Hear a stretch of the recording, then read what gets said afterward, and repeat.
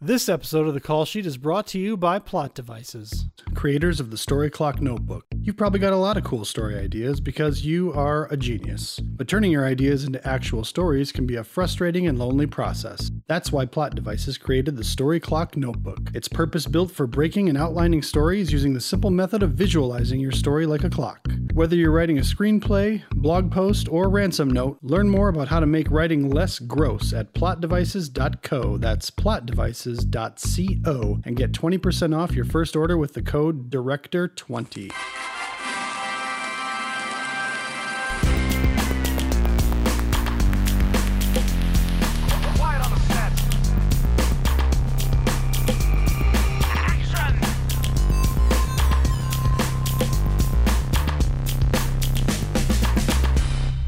Welcome everybody to this episode of The Call Sheet. I'm your host, filmmaker AJ Wedding, flipping through my old call sheets to find guests to share their journey across this crazy business. This episode is creature designer Neville Page. Neville was just nominated for an Emmy for his work on Star Trek Discovery, and he's worked on such films as Avatar, Minority Report, Star Trek, pretty much everything cool. How would we start up with this? Because I'm not a very good interviewer, so... And I'm a crap interviewee. This is going to be horrible. I don't know. You've got a great voice. Now, my voice will put people to sleep. It does. When I was in acting school, my voice coach, singing coach, kind of both, said, "You have a voice like Marilyn Monroe." I was like, well, that's a weird... Is that a compliment? And I guess it was, actually. He says, you're very breathy and sensual. I was like, thanks so much. That's exactly what I aspire to be as a lead male actor. Breathy, sensual Marilyn Monroe. If I did drag, I'd have something going on. But yeah, well, you know what? You go where the money is. And my voice is the same. So I guess I could still do it. There you go. So that being acting school, take me back a little further. So you were born in England. Yep. And you came here. What age did you move here? About five years old. Oh, okay. So for the most part, you were raised in Chicago? Yeah. I mean, it's definitely my memories of growing up are streets of Chicago.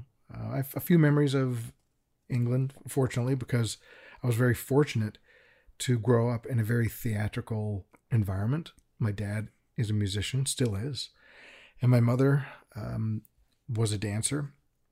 And they met in the theater. She was on stage, he was in the pit, and they fell in love and made me and my sister. And we grew up surrounded by that world. You know, not necessarily, I wasn't like in and on the stage as a child, but all of their friends were musicians or performers of some sort. And you don't know how that's going to add up in your life as you get older, those influences, but it really made a huge difference.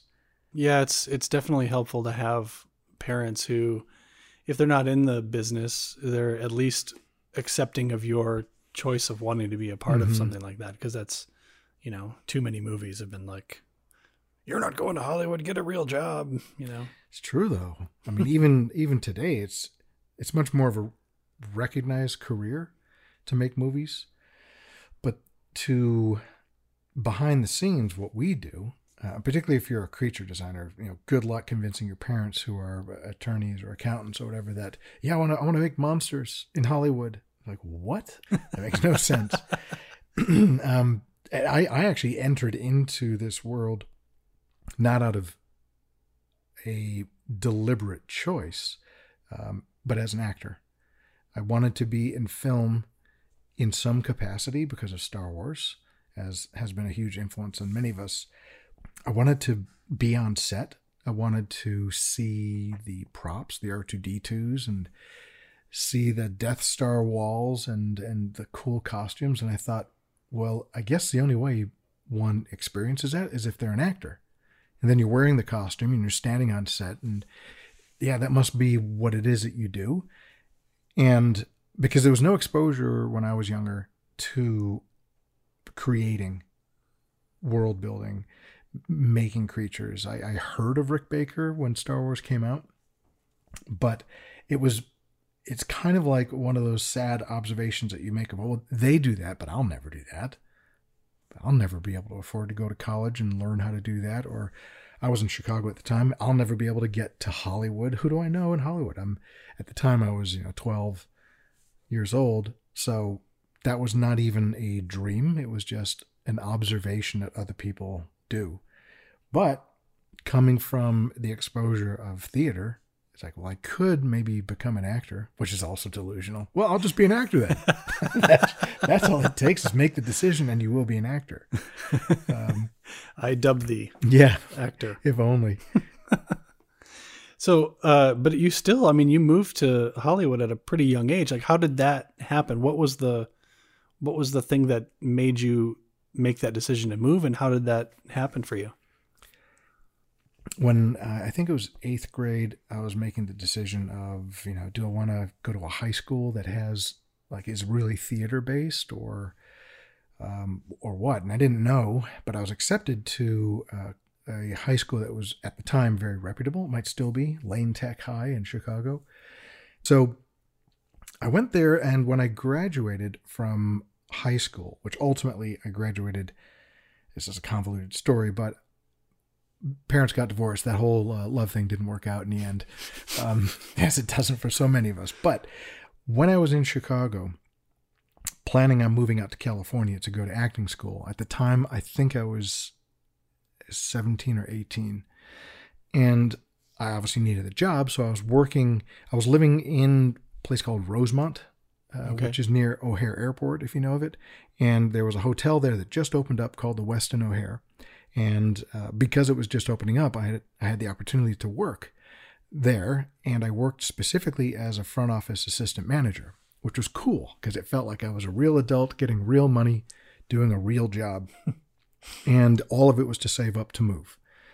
And one day, a crew of people started coming in that were really a very different clientele because it was a larger group of people. And they said, oh, they're filming a movie just down the street here. You want to be an actor, right, Neville? Yeah, I do. That's kind of the plan. Like, why don't you take care of these guys? Because they're some Hollywood people. I thought, it kind of makes sense. Great. I'm thrilled. So I was asked to be the point person that they would ask questions about. Can I have another towel? Something, not anything glamorous. Do you know how to work a jib, young man? No, we need more coffee. So one of the producers that came out, the movie, by the way, was The Breakfast Club. Oh, wow. Yeah. So, and at the time I was like, okay, Breakfast Club, it must be the sequel to Breakfast at Tiffany's, I guess. I don't know. And, so met John Hughes and the cast, and it was really just for me because I didn't know any of them. And I must admit, I don't know how I got this natural point of view to not be giddy and silly and annoying around actors and other professionals. I always treated them like, you're a human being, I'm a human being, and I'm respectful of your time and your space. And it was great because I could actually and I think that's why they felt comfortable working with me, is I wasn't asking for autographs and being unprofessional. It was also my job. So, but one of the producers, Michelle Manning, she was a lovely woman. It was obvious. And she, her camera went missing. Don't know if it was stolen. Don't want to give Weston a bad rap here, but it just was gone. And she was upset, as she should have been. And she came down and said, is there anything you can do? And I just put everything aside to try and resolve the matter for her. And I did that with the majority of the crew. And so she said, if you're ever going to be in LA, because I never told any of them that I want to be an actor, because that's something you should never do. And she said, if you're ever in LA, look me up. I thought, oh, thank you so much. Will I ever? I'm going to throw in one other story that's amongst this being in a hotel, because it really was so funny. And again, it all relates to where I am today. I would get phone calls for the various actors, and Emilio Estevez would always get these messages. And this guy would always be calling up saying, hey, is Emilio there? It's like, no, I'm sorry, he's still on set. He should be back at 6 this evening. Can I take a message? Yeah, well, I'm calling from London. Tell him that Tom is trying to get in touch with him again, blah, blah, blah. I'm like, okay, no problem. And a few of these back and forth messages. And I thought I should probably get more specific. I said, I'm sorry, can I get your full name, please, sir? He said, yes, Tom Cruise, Cruise. I'm like, okay, thank you, sir. I was like, I wonder if it's the same Tom Cruise that was in that one other movie. And yeah, it's a different Tom Cruise. Yeah. I thought, how bizarre. I wonder what he's doing in London. He's doing Legend. Oh, geez. Which, I didn't know that at the time, of course. And if I did, I think I would have been unprofessional and just, gosh, oh my God, you're Tom Cruise. No way. But why that is funny is years later, I'm sitting with JJ and Tom Cruise in JJ's office talking about, I think we were talking about Oblivion maybe or something. I forget what it was, but regardless, Tom was gracious. He was wonderful with me, and I've enjoyed him. And I said, do you happen to remember you were in London shooting that one film with Ridley, and you would call your buddy Emilio and leave a bunch of messages? He's looking at me really with a strange look in his face. He's like, yeah. I said, I was that guy. He's like, you are kidding me. I was like, no, isn't that weird? And here we are. But that's kind amazing. Of as a part of the story of when I moved to LA, I immediately thought, well, if I want to get in the industry, I've only got one phone number in my hand, and that's Michelle Manning. I'll give her a buzz. And I called her up. And, I mean, if you only have one. Yeah. If you only have one. That's a good one. It wasn't so bad. Yeah, so called her up, and she said, come on by Universal, and I'll show you what we're doing. And she took me to one of the sets, and I've been on some sets in the past because I was involved in film in a very loose capacity as an extra. So I was familiar with the world, but it was like, wow, this set's amazing. This is Universal Studios. It's a big set, and there's a whole lot of activity. She said, yeah, I got to go back to the office. Just stay here. Make yourself at home. They know that you're with me. There's going to be a really cool moment today where a motorcycle is driven through a wall onto the stage. And she said, you remember Michael Anthony Hall? I was like, yeah. She said, oh, he's in this too. Weird Science is the movie. And they're filming that scene where the portal's been opened up, and and I just was like, this is unquestionably what I want to do with my life. Not act. It's not really what I'm cut out to do. I really want to do this stuff. I saw the artwork. I saw the other side of the wall, literally the side that's made of the 1x2s. I thought, this is so incredible. I love how these things are made. Anyhow, Breakfast Club was a huge influence on me. I enjoyed the movie anyhow. But when Michelle said, by the way, why don't you come to the premiere, the cast and crew, at Universal Studios? And I was flat broke. I lived in El Monte, if you know where that is, compared to Universal Studios. Yeah. I had a 50cc scooter. That was my car. I'm a big guy. I'm 6'4", and it's a 50cc scooter. It looks like Magilla Gorilla, on a tricycle. And she said, if you could make it, and of course, I'm not going to announce that. Yeah, I'll show up. Can I valet my scooter? So I didn't want them to know that I was impoverished and I looked ridiculous. So I scooted my way at like 8 o'clock at night, freezing my ass off because it was so cold. And I arrive, I hide my scooter kind of behind a bush, and I go in, brush off the dirt and the gnats. And I arrive sort of red carpety. For me, it was red enough, It may not have even been red, but I perceive it now as red. And Emilio is there, and he remembered me, and he says, hey, Neville, I'd like you to meet my girlfriend. And he brings his girlfriend over, and she's like, hi, how are you? And I was like, oh, nice to meet you. Who's this? Oh, this is Demi Moore. It's like, oh, nice to meet you, Demi Moore, whoever you are. And I sat at the table with the entire Sheen Estevez family. And Martin Sheen was so, and I knew who Martin Sheen was. He made me feel so welcome and comfortable. It was kind of amazing. I did not expect that. And yeah, so I left that night thinking, what the hell has just happened? I came from Chicago in the hopes of maybe having a connection, and I just sat with Martin Sheen and family watching The Breakfast Club. This is clearly, I am going to be successful within like a week or two. Sure. Many, many, many, many years later, I started to actually find myself getting back into potentially working in the industry. That story does go on, by the way, more in an incredible way, but we can carry on with other things. Maybe we'll I don't know. That's pretty interesting. It is, but it gets better. And you're involved, ironically, with it, with the whole Michelle Manning relationship. Interesting. Did I not ever tell you this? I don't think so. Well, let me finish the story. Yes, please. This will be just chunks of my life. I basically, after that experience of the whole Breakfast Club thing, it was like, okay, I know what I want to do now. I should finish acting school, and I did. And I did so well that I worked at some of the best restaurants in Los Angeles. As do all actors. Yeah. So, And, I started getting auditions, which were clearly like my agent at the time just felt like I got to get him out there because legally I'm supposed to put him on auditions. And I was auditioning for Sapporo beer. I remember noticing that this doesn't feel right because 6'4" Caucasian guy auditioning for a Sapporo beer commercial, and every other person was a Japanese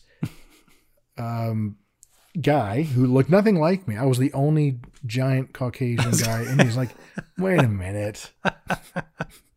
That was the beginning of where I thought, I'm not liking this industry.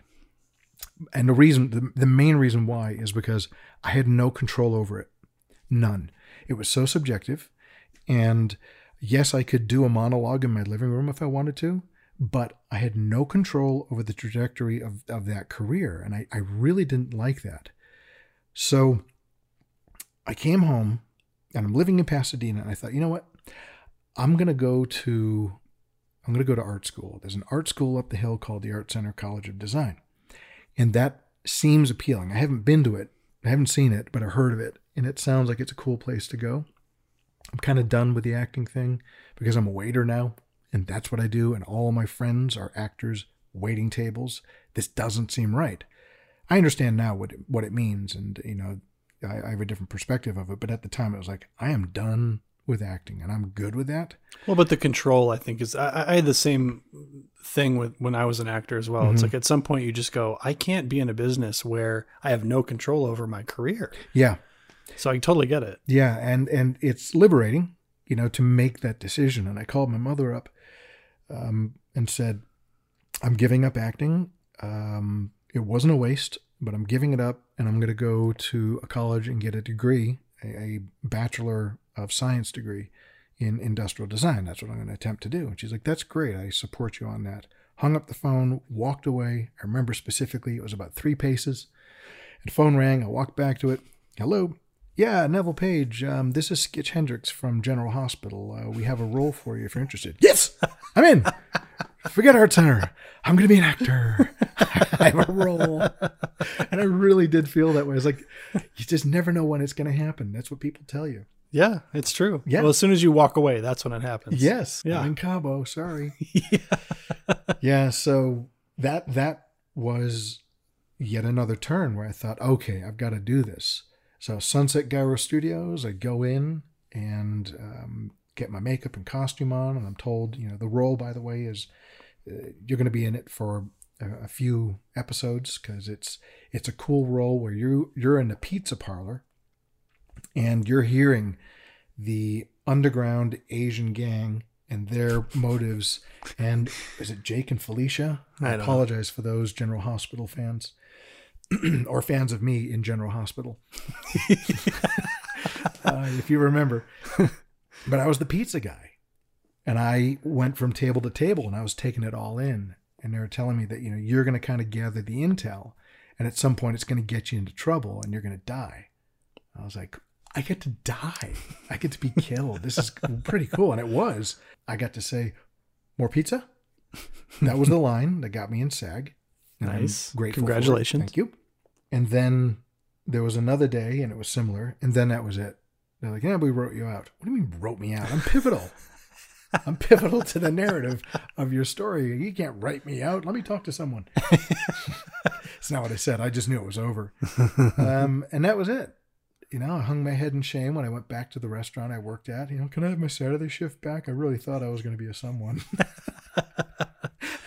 Don't they all, son? Yeah. So how does this get back to Michelle Manning? You said this was... I have no idea. I was making that up. Well... I mean, I'm mostly interested in the part where you said it comes back to me. Yes. It's like, how did it get back to me? Michelle, I mean. Well, so then cut to the acting thing did not work out. I decided, okay, I'm going to try and get into the school. I got into Art Center, which I chose to go with product design in the industrial design category.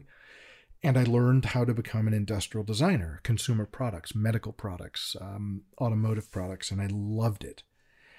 Met a guy named Scott Robertson, and he and I became roommates. We hit it off, and at the end of college, we decided rather than take a job, why don't we do something super crazy and start our own design consulting firm, which is nuts. But we both figured you have nothing to lose. Financially, relationships, we have nothing. So how far can you fall? And that was a conscious choice. So you get your Saturday shift back. I stayed in touch. I remained in good standing just in case. So anyhow, Scott and I, we both did internships in San Francisco area. So what that meant was we sort of had clients up there. So we decided, let's put our portfolios together, create Studio X was our company name. We got incorporated, did all the right thing, got investment money, and we moved up to San Francisco, Potrero Hill area, and started our consulting firm in an old loft, just a cheap old loft space, which right now I believe that loft goes for $2 million. Oh, it's changed quite a bit. And we designed everything from bikes to wheelchairs to toys. And the toy thing for me was really fun because I was exercising a little bit of that entertainment side, and also doing something that I loved as a hobby, which was sculpting. But mostly I was doing AutoCAD, drafting, engineering, working with some incredible engineers, and all of that, like I was saying earlier, you don't know how those things are going to add up in your life. What kind of a foundation is being almost created for you in a way. Yeah, but I feel like you have to be open to these different opportunities, even if they're not on the line of where you think you want to be going. Mm-hmm. You're like, well, this is interesting. Let me go that direction. And I think that's part of what kept you going in the, you say, oh, it seems really strange that all of these things came together for me. I think it's because you were open to it. Yeah. Yeah. That, or I have, commitment issues, It's like, I don't know about this job, man. Let me try that. That looks nice. Is that greener grass? I only mentioned that because I was just thinking about this the other day. When I was in college, I was an actor as well. Mm-hmm. And I was very focused on people saying that I was a good actor. Yeah. I wanted to know that I was good. And so I studied like crazy and I did all the plays. And the professor that I respected most was a woman named Joan Harrington, and she had written books and she had produced movies. And so like, she was the person I was just like, I want to be you, mm-hmm. And I talked to her before I left college and I said, what do you think I should do? This was, I think, a year before I was done. And she said, well, have you ever considered being a producer? And it killed me. I was like, does she think I'm not a good enough actor? Yeah. Meanwhile, I'm producing a movie at the time in college. But that's a dirty secret. I was doing it so that I could act. Yeah. Yeah. And so it was probably the biggest compliment she could have ever given me, but I wasn't open to it. I wanted to hear, you know what I mean? And so that's kind of what I'm talking about is you were thinking, well, I don't like this, but this still is very interesting to me. Let me see if even though it wasn't along a certain path that led you to the film industry directly, mm-hmm. you still got there. Yeah. And so let's go back to, I don't want to monopolize this conversation, but I don't mind getting back to, I'd like to interview you. I'm going to do a podcast and I'm going to interview you so it can come back to me. Oh, there you go. There it is. Well, I've started this business with Scott, and we're doing that for a while. And we essentially got bought out by a company that was doing wheelchairs. But we did a lot of product development and engineering, and the greatest to this day experience as a job was that one, because the things that you designed, you got to see firsthand how it affected not people's pleasures, but when you see that what your efforts and your design concepts are doing to people's lifestyle and quality of life. When you design a wheelchair, you're part of a team that's making someone's life more comfortable. They have more access to life, and working with the disabled, whether it be geriatric or pediatric and all the things in between, it's a very different responsibility that you feel in terms of how, when you work on something, you know that it matters. It has to be safe. It has to be affordable. It has to fit within insurance parameters. It should look cool as well if you can squeeze it in there. Whereas with entertainment design, there are still very real things that you have to achieve, but you know that no one's going to die actually from your efforts. And that was just the greatest experience, is to see people in our product and say, and give us feedback. And sometimes the feedback was not great, which, you make a better product. But the feedback was typically, thank you so much. My body doesn't hurt as much, or I now can go easily downstairs. That's a thing you can do in a wheelchair, believe it or not. Wow. I can go off of curbs. And because you added shock absorbers, and because the frame is carbon fiber and it absorbs the impact, things are comfortable, etc. That to me was one of the greatest experiences. And conversely, it was also the least creative visually. The opportunity came for the company to sell the company, and we were going to go with it, but we thought, let's see what else is next. Scott, what do you want to do? We were thrown a bone to move to Switzerland and teach at the Art Center College of Design in Switzerland. That's a whole different story. When that ended after a couple of years, we moved back to the States, and Scott and I were just trying to figure out, do we do another company? Do we do things independently? And I thought, I really want to get into entertainment design.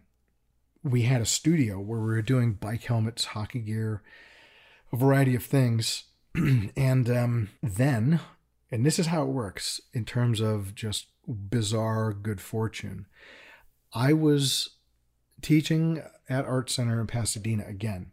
So was Scott. And one of the alum knew us and said, hey, you guys design wheelchairs, right? I said, yeah, we do. Did.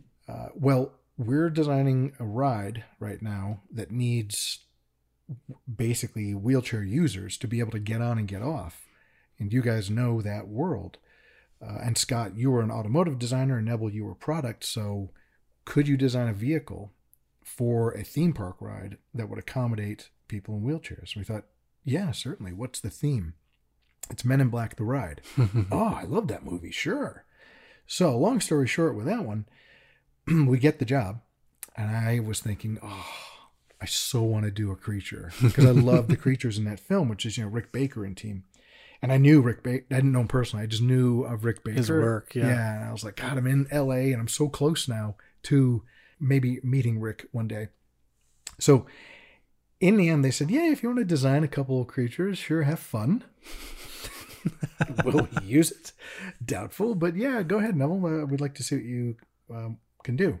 So I did a couple sketches, and it was more out of like sympathy, I think, that they let me design one of them. And that rolled into, that's actually not so bad. Would you want to do a few more? Absolutely. So we almost got, not all of the creature design, but we had a huge amount that was given to us to do for the ride, as well as the vehicle, as well as the guns and a bunch of other stuff. So it was a huge, major job at the beginning of our Los Angeles consulting. The wheelchair aspect of it was covered, but the creature side, we still needed more people. And they suggested, if you're going to do this, and you heard me say this at Comic-Con, you're going to need more help. Can we recommend a guy named Carlos Wante? I was like, don't know who he is, but yeah, I can pretty much work with anyone.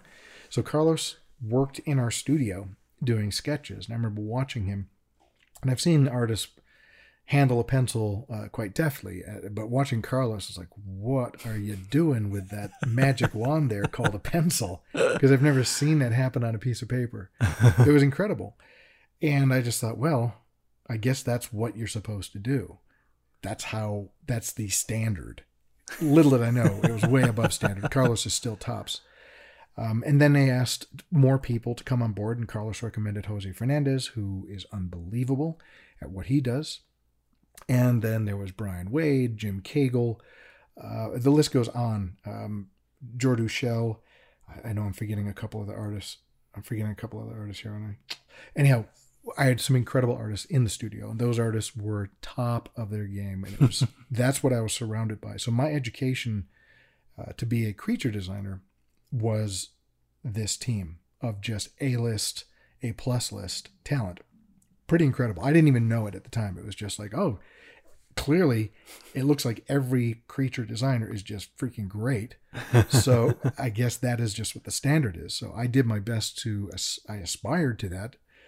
Don't think I got there, but I aspired. And that's nice to have that reference point. Sure. And it gave me the beginning of a portfolio to think I could be a creature designer. But the tipping point was Jose left his keys next door because a friend was working next door. And he was at lunch, and that person realized that Jose had left his keys. So they came over and knocked on our door. And she looked in and said, oh my God, do you guys design helmets? Yeah, because we've done a bunch of helmets for hockey and equestrian and stuff. And she said, well, we're designing a helmet right now for a film. I was like, oh my God, for a movie? Can you guys design helmets for movies? Wait a minute. Is that a wheelchair? Yeah. There's a wheelchair in this film as well.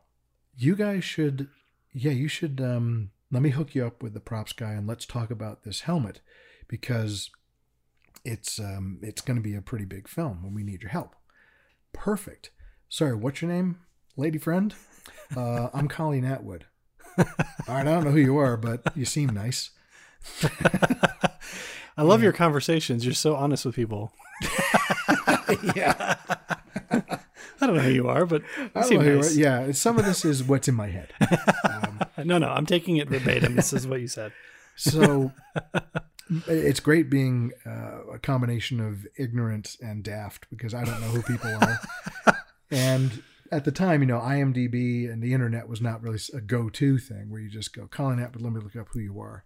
But I eventually found out, and she was working with Steven Spielberg, and it was Minority Report.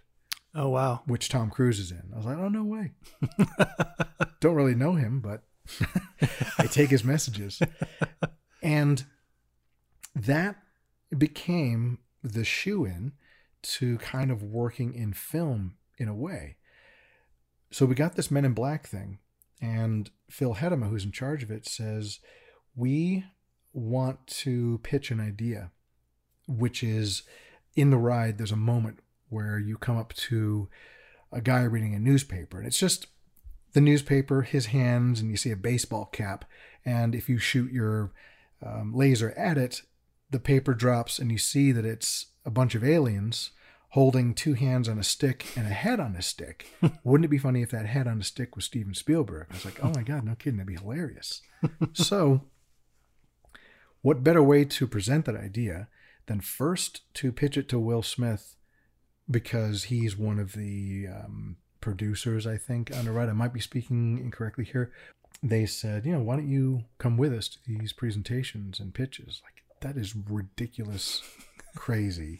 And yes. Yes. And, I got to sit with Will Smith and talk about Jaden and children, and that's what you do. And I'm, in the meantime, I'm acting all cool and calm. And then sitting with Steven Spielberg talking about his buddy George doing some sequels or prequels to Star Wars. Like, oh God, I'm to be a fly on a wall is pretty amazing, but to be a guy in a room listening to Steven Spielberg talk about the stuff was just incredible.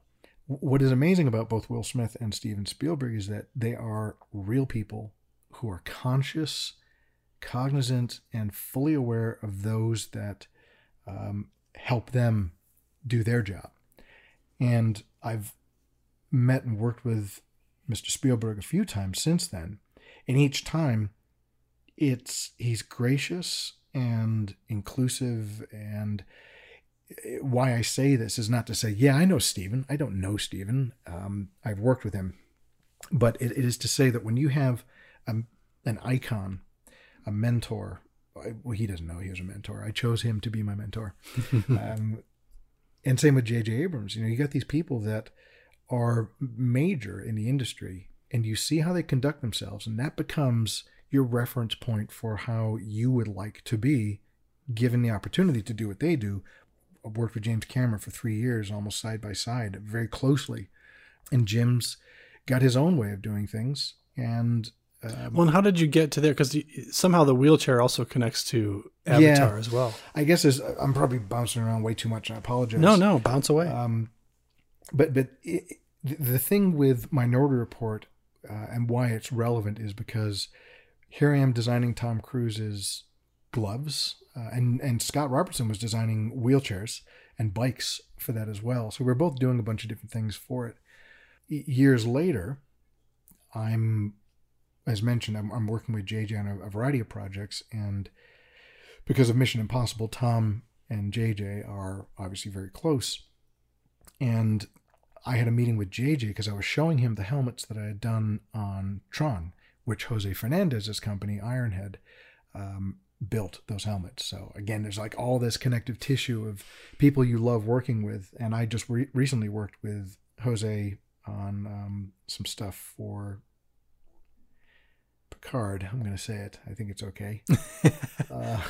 But when Tom Cruise came into his lunch early and I was late on leaving, there was this whole thing about the helmet. I was like, I don't know if you know this, Tom, but not only did I take your messages for Emilio Estevez, but I was involved with your helmet for Minority Report.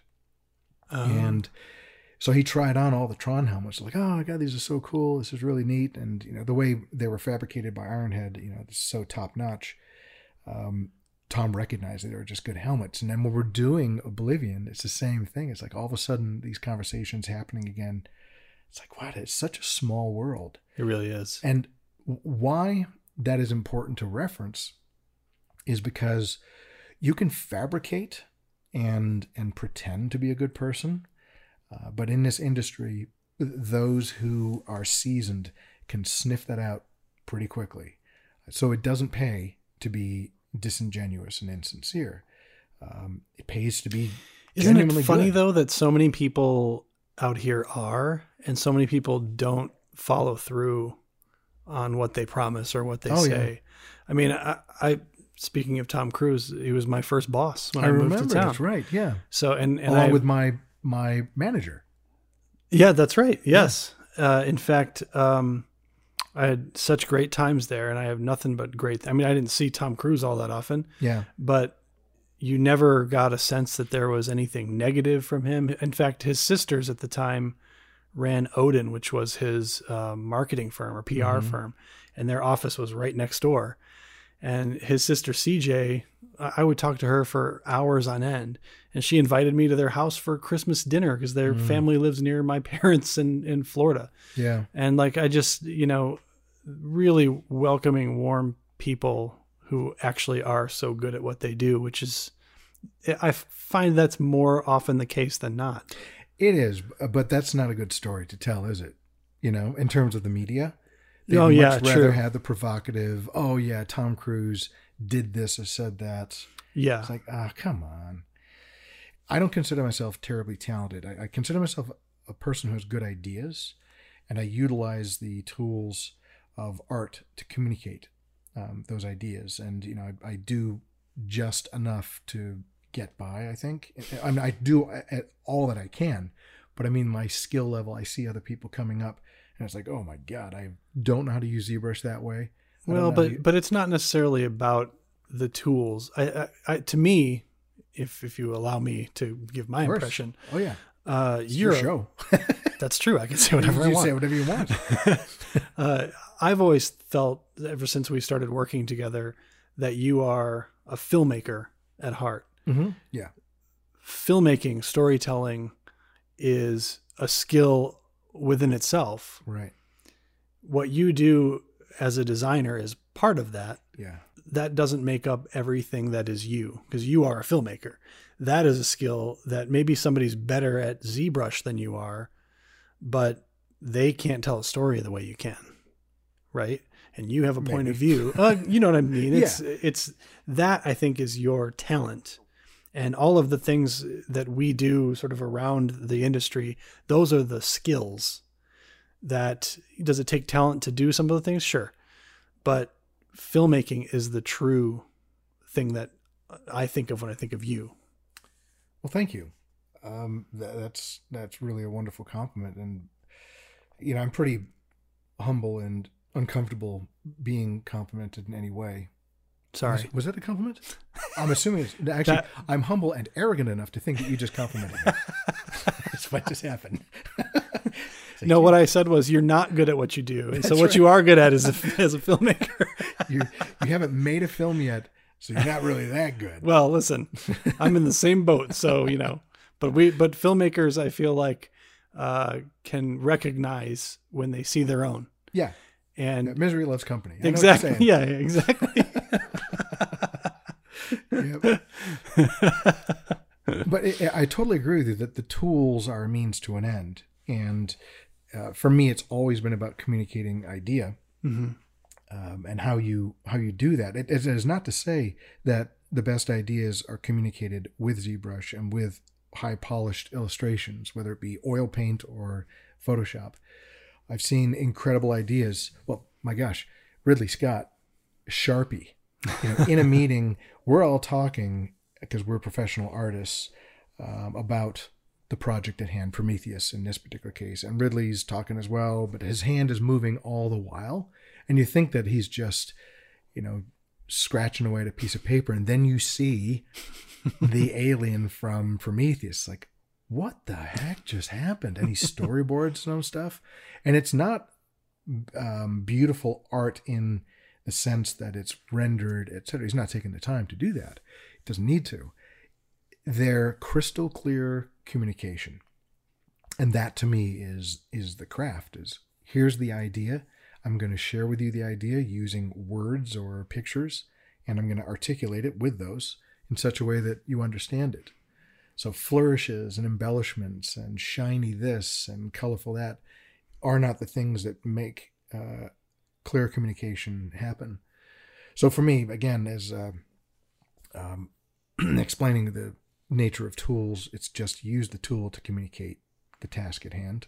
Well, yeah. And a big part of this podcast is for people to realize that there are, you know, obviously we interview directors as well and producers, but it's really to show that there are plenty of things that happen in the film industry that you can be a part of, and to sort of find your heroes in those different things that, you know, maybe you want to be a director, but you're not going to walk into that. So what can I do in the industry that keeps me happy creatively, that I can learn how to do? Like for me, it was editing and visual effects. Yeah. For you, it's designing, and, you know, you have that thing that you can do and people need it in the film industry. And then eventually you'll do your projects that you want to do as a director, but you're still involved in the creation of all these. I mean, you're involved in the most amazing movies that have been made. Some of them, yeah. I'm very lucky and very, very aware of the good fortune, the good luck, and how do you manufacture luck? You know, how do you, because lightning only strikes once. So if lightning only strikes once, that's a tough thing. But if you understand how lightning occurs, then maybe you can manifest it, the opportunity to get struck by it somehow. And that means wrapping yourself in tin foil, looking for the right weather, running on top of a hill by a tree, and the chances are greater that you get struck by lightning. In a similar way, speaking of metaphors and analogies, if you are an artist, which it's not necessarily inherent to be social, you've got to wrap yourself in that tinfoil and run up on that hill. You got to be social. You got to get out there. You've got to meet with people, talk with people, go to events, have the courage to go up to people.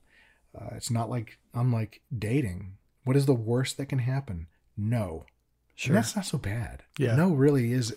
Get perspective on what no means. It really isn't personal. If it was intended to be personal, screw them. Yeah. It still isn't.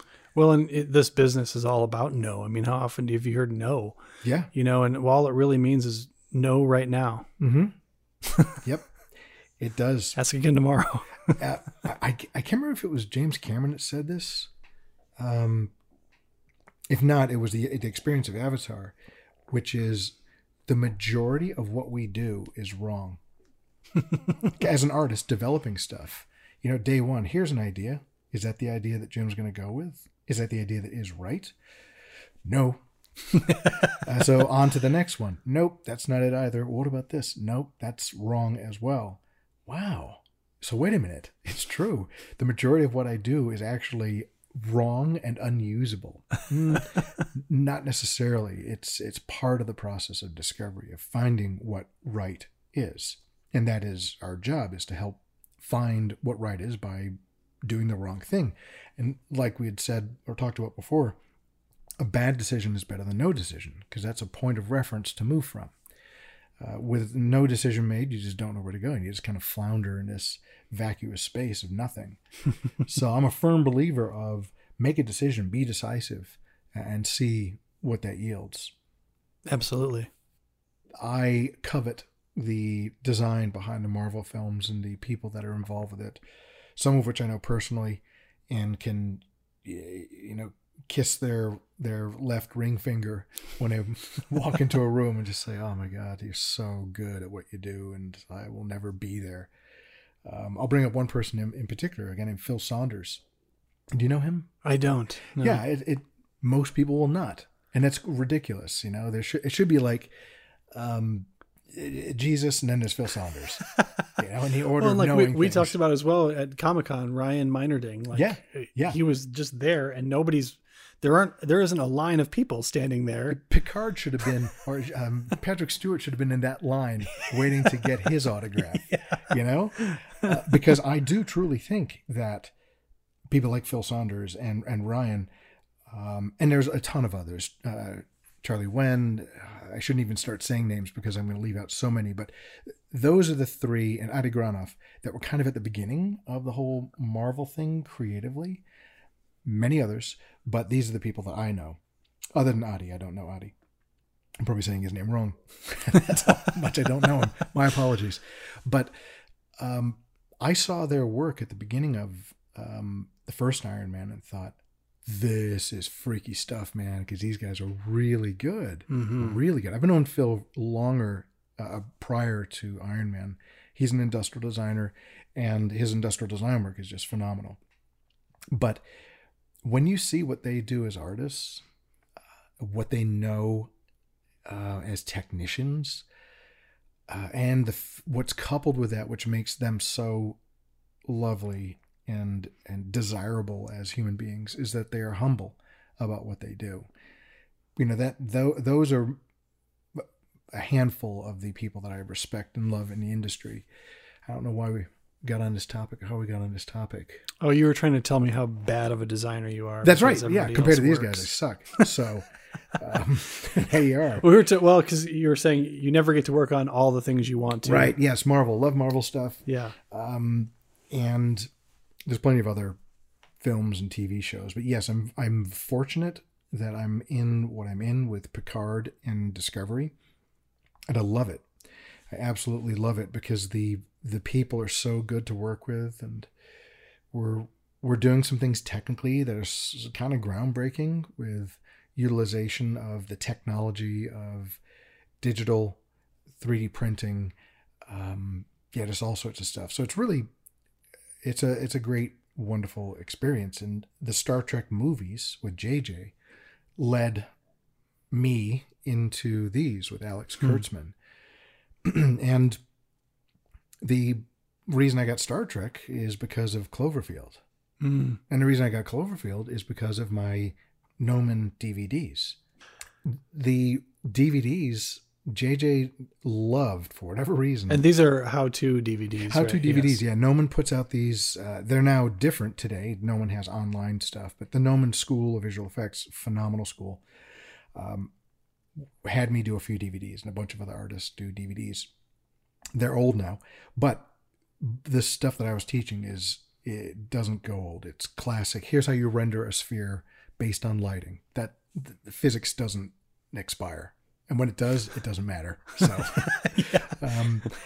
and so JJ picked up on one of them and was so impressed by how I turned a circle into a shiny ball using Photoshop that, going back to my comment about it's great being ignorant, and it's not, because I got these emails from some guy saying, I really love your DVDs, and they've been very helpful to me, and I'm making a monster movie. Would love to talk to you about it. And at the time I was in Avatar, like the last 4 months of Avatar. So it absolutely buried trying to wrap up stuff of, almost 3 years. So I got another email from this guy saying, I got your DVDs. They're really awesome. And I want to talk to you about a low budget monster movie I'm making. I'm like, that's cute. It wasn't quite like that, but and then cut to, Gnomon calls me up and says, dude, there's this guy that wants to talk to you, and they're now calling us to talk to you. We're not your receptionist. I'm like, oh, I'm so sorry. Who is this kid? Come on, dude.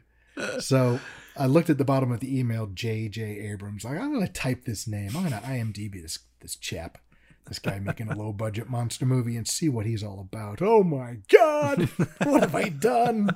I'm such an idiot.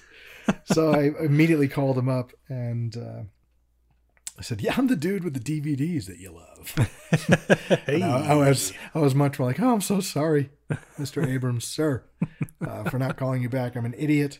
I was busy on Avatar. And he's like, oh my God, thank you so much for calling me back. And that's JJ, it's so cool. And so I went to meet him and the creatives behind Cloverfield, and they said, we've got this idea for a film. We'd love you to design the creature. And I was like, man, you have not seen, the only creature work that is out there is, actually, the only creature work that would have been out there would have been some personal stuff that I did, maybe in a book. Avatar isn't coming out for like another couple of years. So right. I said, well, JJ, how do you know my work? He said, oh, that's that sphere that you did. I was like, you're trusting me to design your creature based on a shiny ball I rendered? I'll do it. But that's awesome. And I think I even told him, I said, at any point when you feel like I am not the guy, I'm not going to be hurt when you say, okay, Neville, enough with the shiny balls. Time to do a creature. Fire me. But he kept me on. And to get back to the Tom Cruise lunch with JJ, the funniest thing was, here I am with Mr. Cruise showing him these helmets, and JJ says, can you show him that sphere thing? I was like, what? That's so Cloverfield. What are you talking about? But JJ, he loves magic. Sure. And he loves the reveal that is such a part of what JJ is as an artist. That's the magic trick. Sure. And that's why JJ liked it so much. I still remember the first time I was aware of him was the show Alias. Mm-hmm. And I had just accidentally watched the pilot and was immediately just in for wherever this was going, I'm in.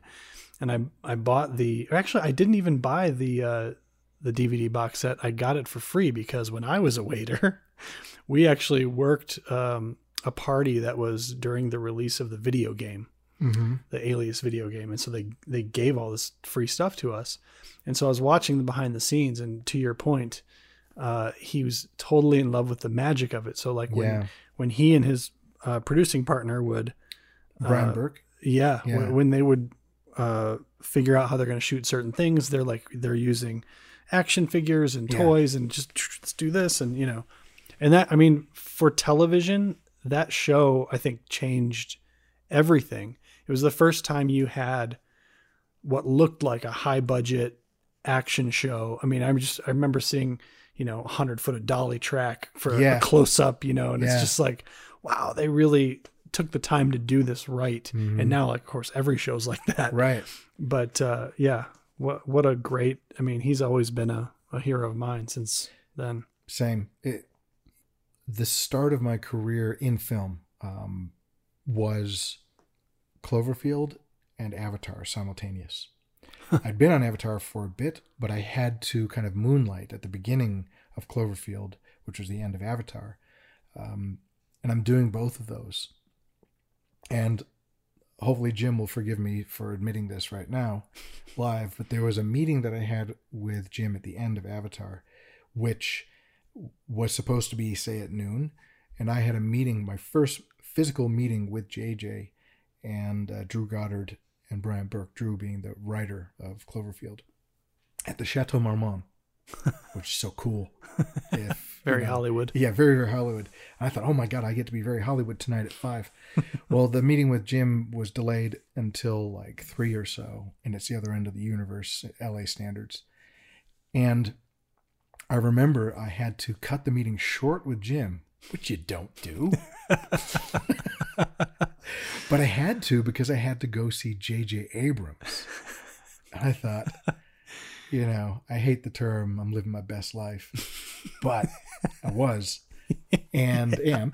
But I remember when I told Jim, I said, I'm so sorry, but I do have an appointment I have to go to, hoping that he won't say, well, what is it? Because I didn't feel like lying. Sure. But, a mission of... What's he going to throw through the wall when you say, I'm cheating on you? Me. I'll get to the Chateau Marmont very quickly. But, Jim was understanding, and because he didn't know the truth. Sorry, Jim. But he was understanding, and he said, okay, we'll see you tomorrow. And so I'm racing over to the Chateau Marmont. Not on my scooter. I'd upgraded from my 50cc scooter at this point. I think I'm in a Honda. And as I'm driving to there's this giant building size billboard that you see off of Sunset. J.J. Abrams, and it's his next project.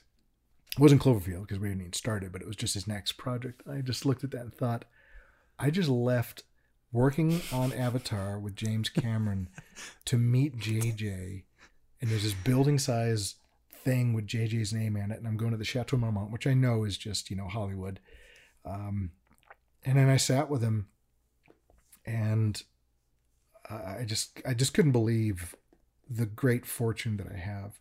And I didn't think it was going to turn into anything, honestly, because I really thought, guys, come on, I'm not that good. I don't know if I can do what you want. And I'm sure some people would agree with that sentiment, but I got to do it.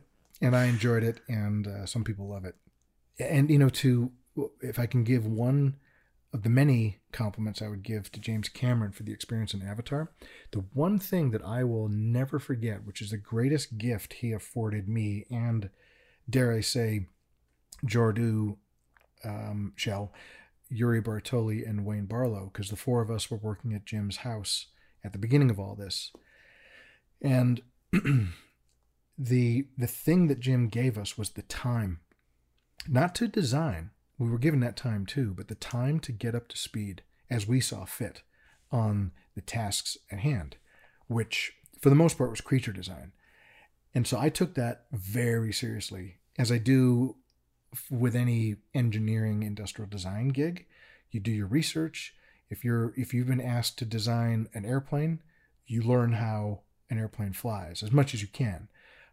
If you've been asked to design a motorcycle, you understand centrifugal force and why wheels stay up and all the things that go into a motorcycle before you start making swoopy shapes.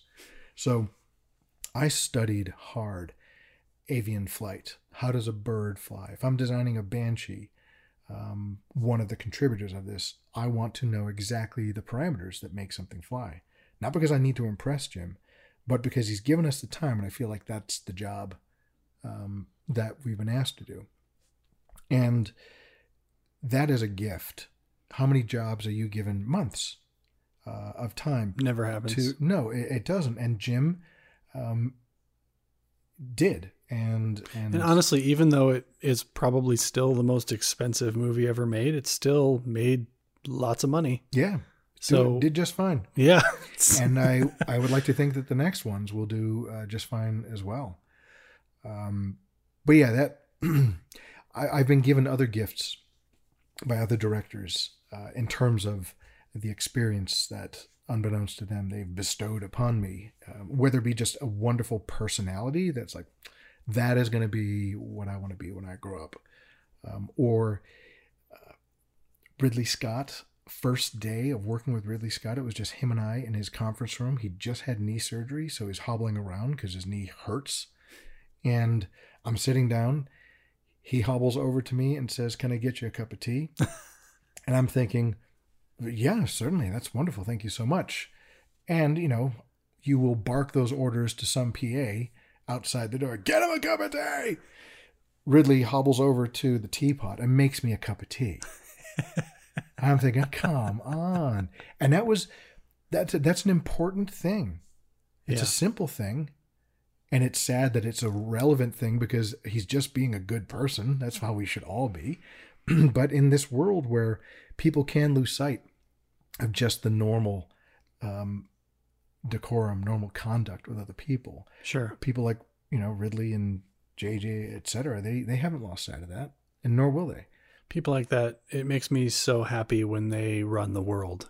Yeah. Because they set such a great example for everyone else. Mm-hmm. I used to have a friend who wanted to be a director, and what I think he thought that meant was very much like, well, I'm in control, I'm in charge, and he's yelling at everybody, and he didn't understand why people wouldn't listen to him and people didn't like him and didn't want to work with him. And it was like, well, you haven't earned any respect, number one. Yeah. Number two, that's not what being a director is.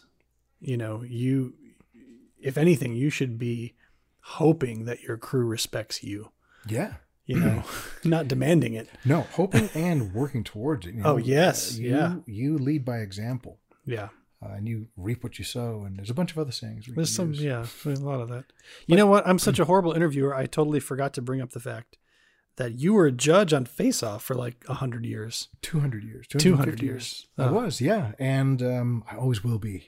I will always be. That was a great show. It was. I feel like there were three, and maybe I'm wrong in when these things started. I feel like there were three reality contest shows that were the start of the whole craze. I feel like it was Top Chef, Project Runway, and Face Off.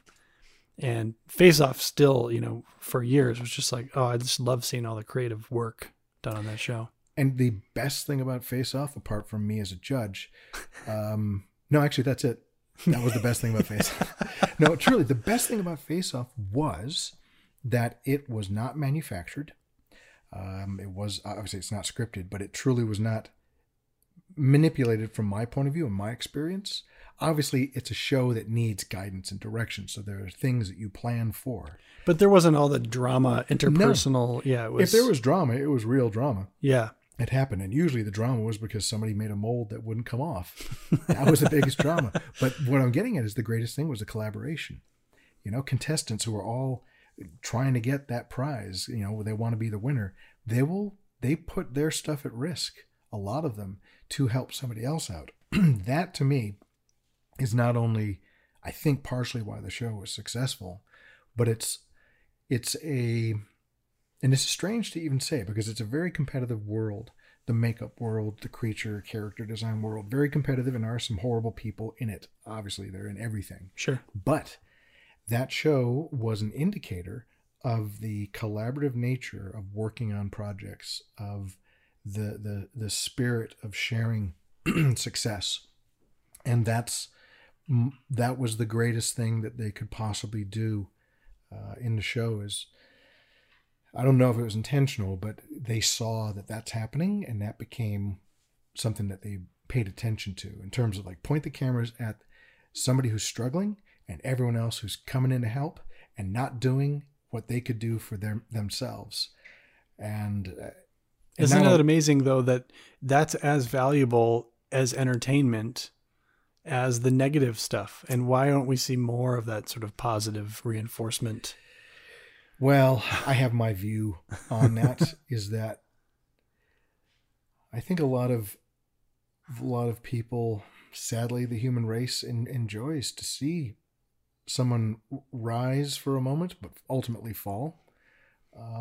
Are we inherently like that? I'd like to think not, but we certainly are fed it, a daily dose of it, a steady diet of it that we think maybe that's what we want. Mm-hmm. Why do we drink Coke and Pepsi? It's not because mankind sought out the ultimate beverage. It's because we've been told that this is the drink you drink. And I get it. It's marketing.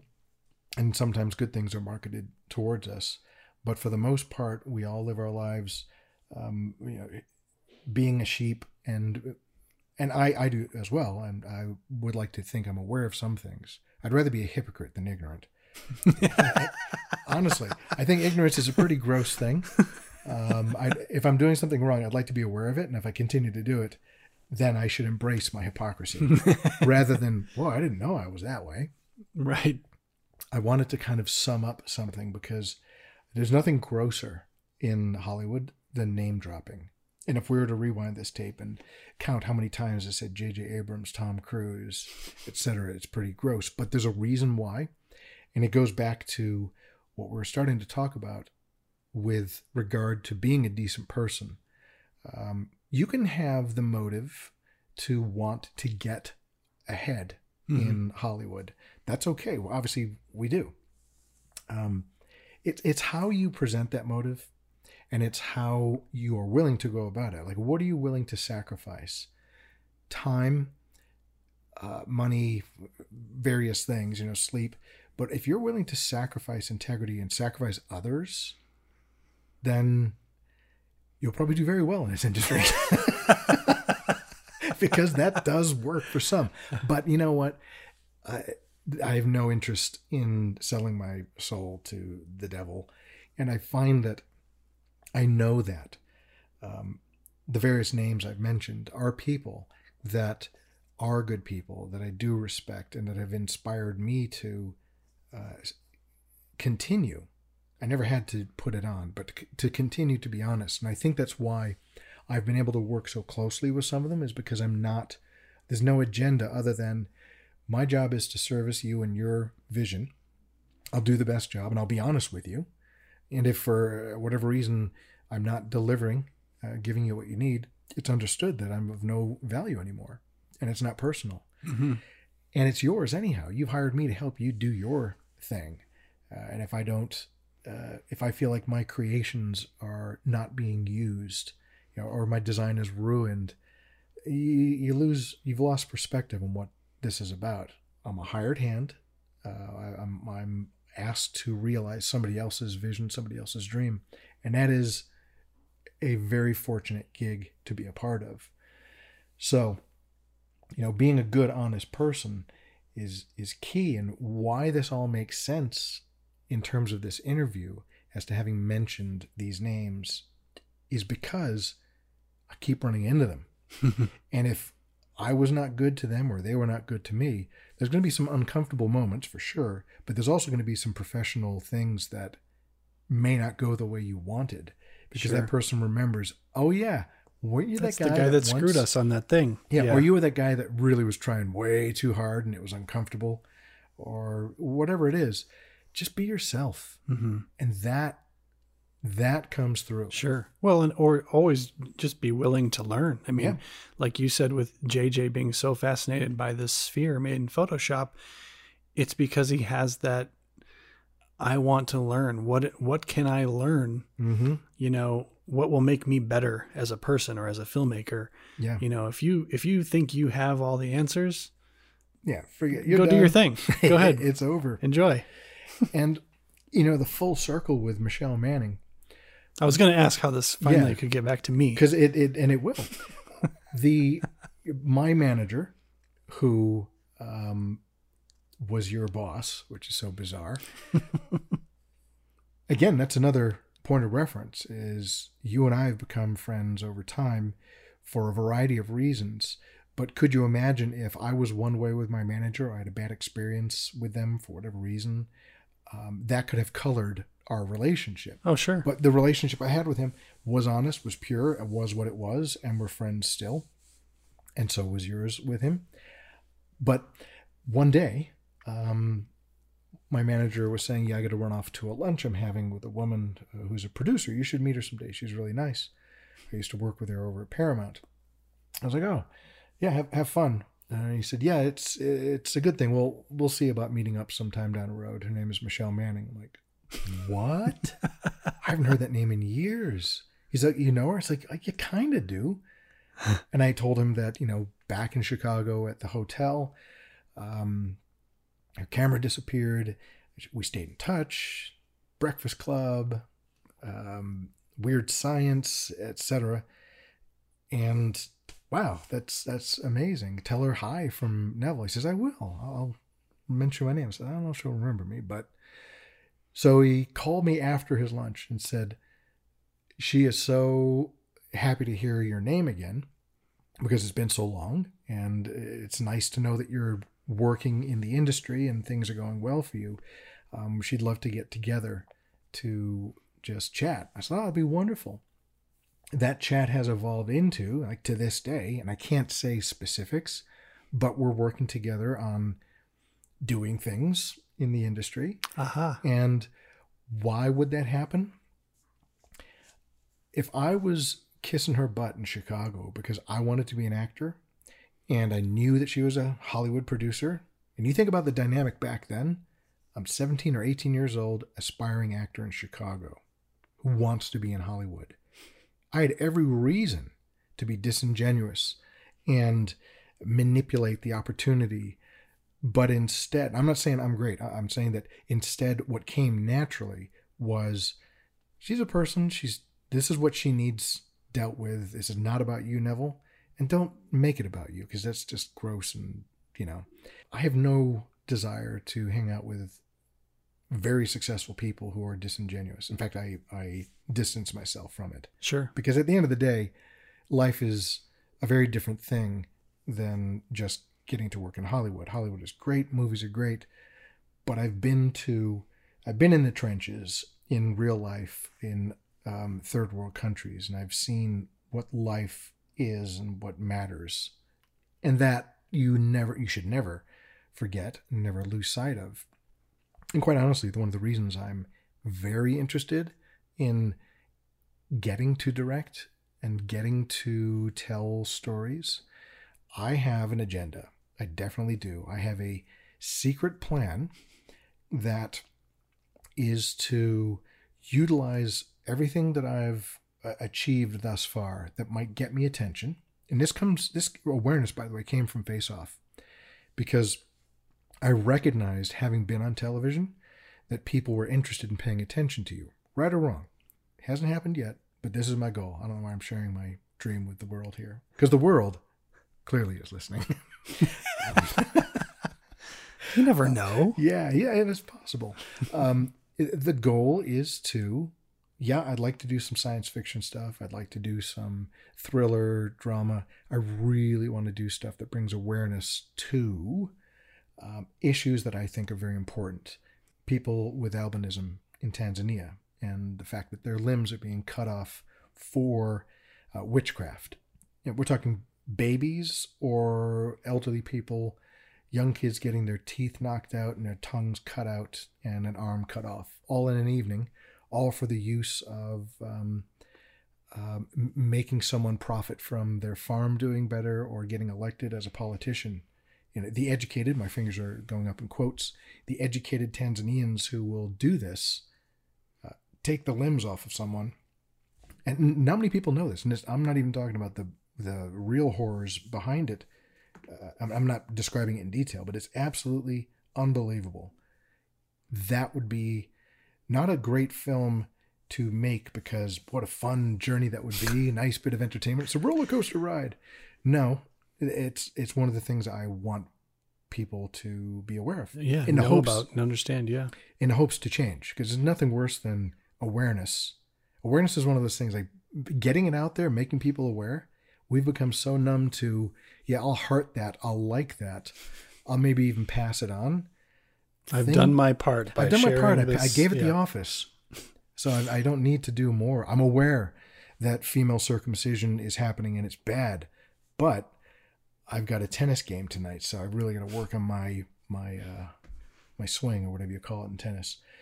If you have a vision, you know what to go for. You know what every day means. But if that vision, like if somebody says, God, you know what? I desperately want to own a Lamborghini by the time I'm 28. That's what I'm about. And that is people's goals. I want to get that Lamborghini, or somebody gets obsessed about, the new Louis Vuitton bag or whatever it is. Okay, those are goals too, and they will motivate you. I want to have my beach body by August, which I do want, but it will not happen. August is pretty soon. It is. And take a look at me. I've got a face for radio. Body. I got a beach body for a podcast. But those are things that motivate people. Do I agree with those? It's arrogant of me to disagree.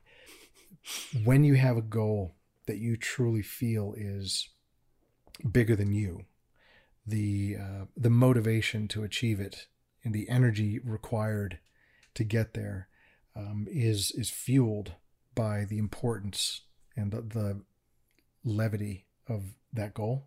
Can be a child, can be a wife, husband, relationship. It should not be a Lamborghini or a Louis Vuitton bag.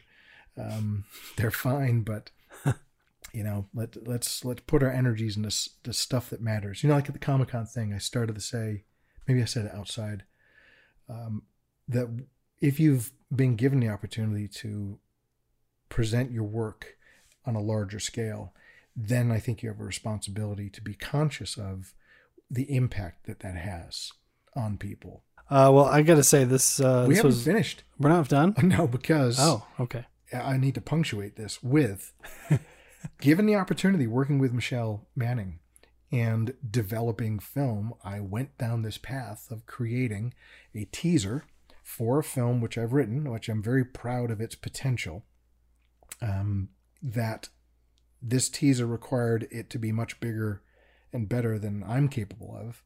So, through a variety of connections, Jillian Stein, and she basically brought to my attention a few creative people.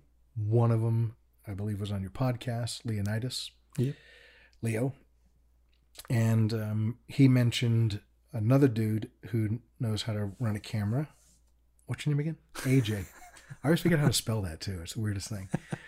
But I was introduced to you, and both you and Leo put the finishing touches on some pickup shoots for the polish that this particular teaser needs, which is going to be going out soon to some pretty wonderful people that hopefully they'll have interest in doing it. But it's just amazing how it all comes down to introduction, being introduced to people, being introduced to like minds, and being, it's hard to say if we're good people. You and I, we like each other, so I would assume that or at least, yeah, we at least are good in each other's eyes. But I'm indebted to you, as I've said many a times, and so grateful to you and Leo and all the others that you guys brought in, who were people that I don't know, that should this adventure continue, I'm hoping that all the people that were bobbing up and down in my swimming pool trying to make it look like the Mediterranean. Which, by the way, I have to tell people this because I didn't know if you were going to bring up this project or not. But when you talk about having a commitment to the craft, Neville actually built the side of a boat on the edge of his pool. In fact, I'm pretty sure you bought that house because you knew you could build. There was a little bit of it. I had to make a decision fast because my wife was pregnant, but the pool was definitely the tipping point of like, oh, I can actually finish this set piece. Yeah, but again, and those who are listening who are of like minds, you don't necessarily pat yourself in the back thinking, yeah, I built a boat in my pool. That's to be commended. I would look at somebody else who's doing it and say what you just said, which, thank you. But we both do that. And the whole thing about being collaborative is with you and Leo involved, because you were involved before I even started bringing wood out by the pool. And that's the thing is, I should have a very clear vision, and I think that I did. But it means being open to others' vision. If they're going to collaborate, you can't just do what I'm going to tell you, because I know that that's not the way to collaborate. Well, and you give me credit and I say thank you very much, but I didn't do that much. I mean, Leo did a lot more on your project than I did, but I'm just happy to be helpful in any way. Well, it's significant. The whole thing about the analogy of foundation, whether it be, and this is why I think it applies to your podcast, if you're a filmmaker, if you're a visual artist, if you're a skier, if whatever it is, the craft, the thing that you want to do, the foundation that you build, pour, however you want this analogy to go, this metaphor to go, which is made up of education, learning the tools, you're building that foundation. It's made up of people. It's made up of the connections, again, whatever it is that you're trying to achieve. If you shortcut the foundation, if you leave a few things out, and your aspiration is to build the tallest building, let that be the metaphor for the goal here. That foundation is Leo. He was a huge part of it from the get-go, which, by the way, I was told 2 years ago today by Jillian Stein. She said, did you know that 2 years ago today is when we started that project? Did you know that I was supposed to be your first AD? Oh, no. Originally, on the original shoot, but for some reason, I had to go out of town or something for that original shoot, and I was really mad, and I was aware of it as it was going on constantly. I was talking to Jillian about it, talking to Leo. Bummer. Well, we had a good guy, but I would have loved to have had you there. But, you were pivotal. Point being, you were one, section of rebar and cement that without you, this would not have turned into what it is, which is currently nothing until I finish it. But I was there for a compliment. It wouldn't have turned into the nothing it has I become. appreciate being rebar in a building that's never going to be built. Is that what you're saying? Yes. Those construction sites where the building is just partially built. And what a shame. I wonder what's going on with that. But, it is. Well, and vice versa. I think this is why I feel like we have kindred spirits, because we're filmmakers. When I all of a sudden had this crazy TV thing I was going to do, I came to you for help, and you immediately, you were in the middle of Star Trek and, probably 50 other things that I didn't even know about. And Shazam. you were like, yeah, Shazam. Clearly I didn't know about it. And then you were just like, sure, what do you need? And you dropped everything and you talked to me for 2 hours on the phone. And I didn't drop everything. For anyone who is listening who was a part of Shazam or Star Trek, those I didn't drop. Did you just tell me that you didn't cancel on James Cameron to talk to me on the phone? Because I was having lunch with Jim, throwing back some tequila, smoking a cigar with Arnold. And I was like, guys, I got to cut this short. I got to go. But to be honest, that show, I have some experience in visual effects. I don't have any experience in creature design, and this particular character had a very specific kind of transformation. Yeah. And I had no idea how to get it done. And your ideas and the things that you had done with Star Trek that we were able to sort of use similar techniques in the end worked out beautifully. But I'd still, when we were shooting it, I was like, well, Neville thinks this will work, so hopefully it works. And the only reason I think I had an idea was because of the people that I knew that had done it. I never applied this to a person. I never mixed it in a jar. Well, before. and by the way, you also you brought on Meg Wilbur from it was a contestant on Face Off. Yeah.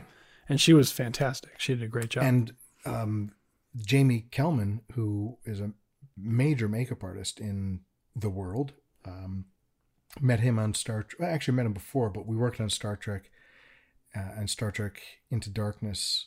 And he had developed this formula, this recipe. And when you mentioned it, I thought, oh yeah, that's the guy to reach out to. And so, to Jamie's credit, he had, at the time, dare I say, come up with a proprietary thing. And I asked him respectfully, are you willing to share that recipe? Not really with me, but with someone you don't know at all. And with a face-off contestant, which, not every makeup artist in the world likes that show for whatever reason. Well, for reasons I know, but so I asked him with great trepidation of, Jamie's a good guy, I know this, but I might be putting him in an uncomfortable spot of, it's kind of a no. He was immediately, what do you need? And shared. And again, a testament to the majority of what I'd like to think is the way the makeup world operates and the creature world operates of, here's my brushes, here's my tools, here's how I did it. Can you do what I do? Probably not. But that's the greatest thing about being comfortable with your talent, or comfortable at least with the awareness that it's all about passing the baton. Well, but you're also skipping a very important thing to me, which is that you reached out even further than yourself to other people that you weren't sure if they were willing to help, and you were willing to put your own relationship with that person on the line for me. And that's just incredible. Well, yeah, but isn't that what it's supposed to all be about? Yes, but not everybody would do that. Thank you, by the way, for being on the podcast. Thanks I know for inviting you're me. Incredibly busy, and I live a million miles away from everything. I'm going to have to take a flight back home. It might be faster. Yeah. If I drive to Vancouver, I could get a flight back to Burbank quicker than it will be to drive home. That's very possible. But yeah, no, the things that you were saying about the film industry and just, any industry really, like being a good person and owning your own stuff, your own beliefs. Yeah. It applies to anything, not just the film industry. No, not at all. No, I've been in multiple industries to know that your basic perspective on life transcends, all things. So look in the mirror, constantly work on yourself.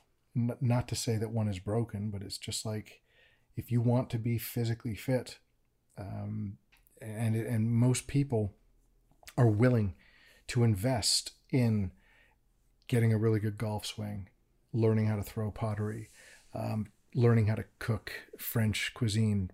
We take time out of our lives to do that. We buy the books, we do the courses, but there is so little importance placed on getting really good at the craft of being a good person, and it's almost shameful if you say to someone, I'm working on myself. It's like, oh, you're from LA, aren't you? You can work on yourself if you're from Iowa. We all need to get fit mentally and sustain that. And we're more encouraged to work on our golf swing versus, what does it mean to be a good dad? Really, what does that mean? I'm going to spend time thinking about it. I'm going to read books. I'm going to talk to other people. And I'm going to work on being a good dad. It happens, obviously. But most of us just wing the most important things in life. Being a good person, being a good father, being a good husband, being a good wife. How do you get great at relationships? It's all trial and error. You just got to try it, and then it doesn't work out. Why didn't it work out? Who knows? Life's a mystery. Not necessarily. If you read a book or went to a professional, I believe they're called psychologists, you can actually continue to get better at you. And I guess I've really turned this podcast into something else now. But the point being is, doing great art and doing great filmmaking and all of that stuff is a waste if you're not happy. And, you know, you will do such greater art and have greater narratives and stories to tell if it's coming from a place where you feel like you've worked on yourself. If you aren't finished being cooked, then you're not ready to be served up. And that's kind of, it's a philosophy that applies to everything in life. That got heady. No, but good things for people to hear, I think. Thank you for coming out and sharing pleasure. All of this and sharing way too much. Do I owe you a bill? Is there No. Oh, okay. No. And we can follow you on Instagram? Are you? Yeah, I'm on Instagram. I'm not on Facebook anymore. I'm not very good at keeping that stuff up, but you can follow me. I'll give you my driver's license and driver's license plate number. You can just follow me. Oh, there you go. That's the best way to. But look, they can see some of your art on Instagram, and it's just Neville Page at Neville Page, or is it? Yeah, on Instagram it's just Neville Page. Awesome. I'm not a believer of crazy handles. Yeah, quite frankly. No. I don't get it. The only reason mine is not just my name is because for years people assume that I direct wedding videos. Yes. And so I changed it to that director AJ just get the wedding out of it. It is my name. I can't do anything about it. Yep. God, it would just I hadn't even thought of it that would be a label, your last name. It is. Why couldn't your parents have named you AJ Documentary? You know? AJ's sci-fi thriller. Yes. Yeah. That would have been a better last name. That would have been a great last name. It would. I've taken that. That just about does it for this episode of The Call Sheet. I'm your host, AJ Wedding. You can follow me on Instagram for more information about The Call Sheet at ThatDirectorAJ. See you next time.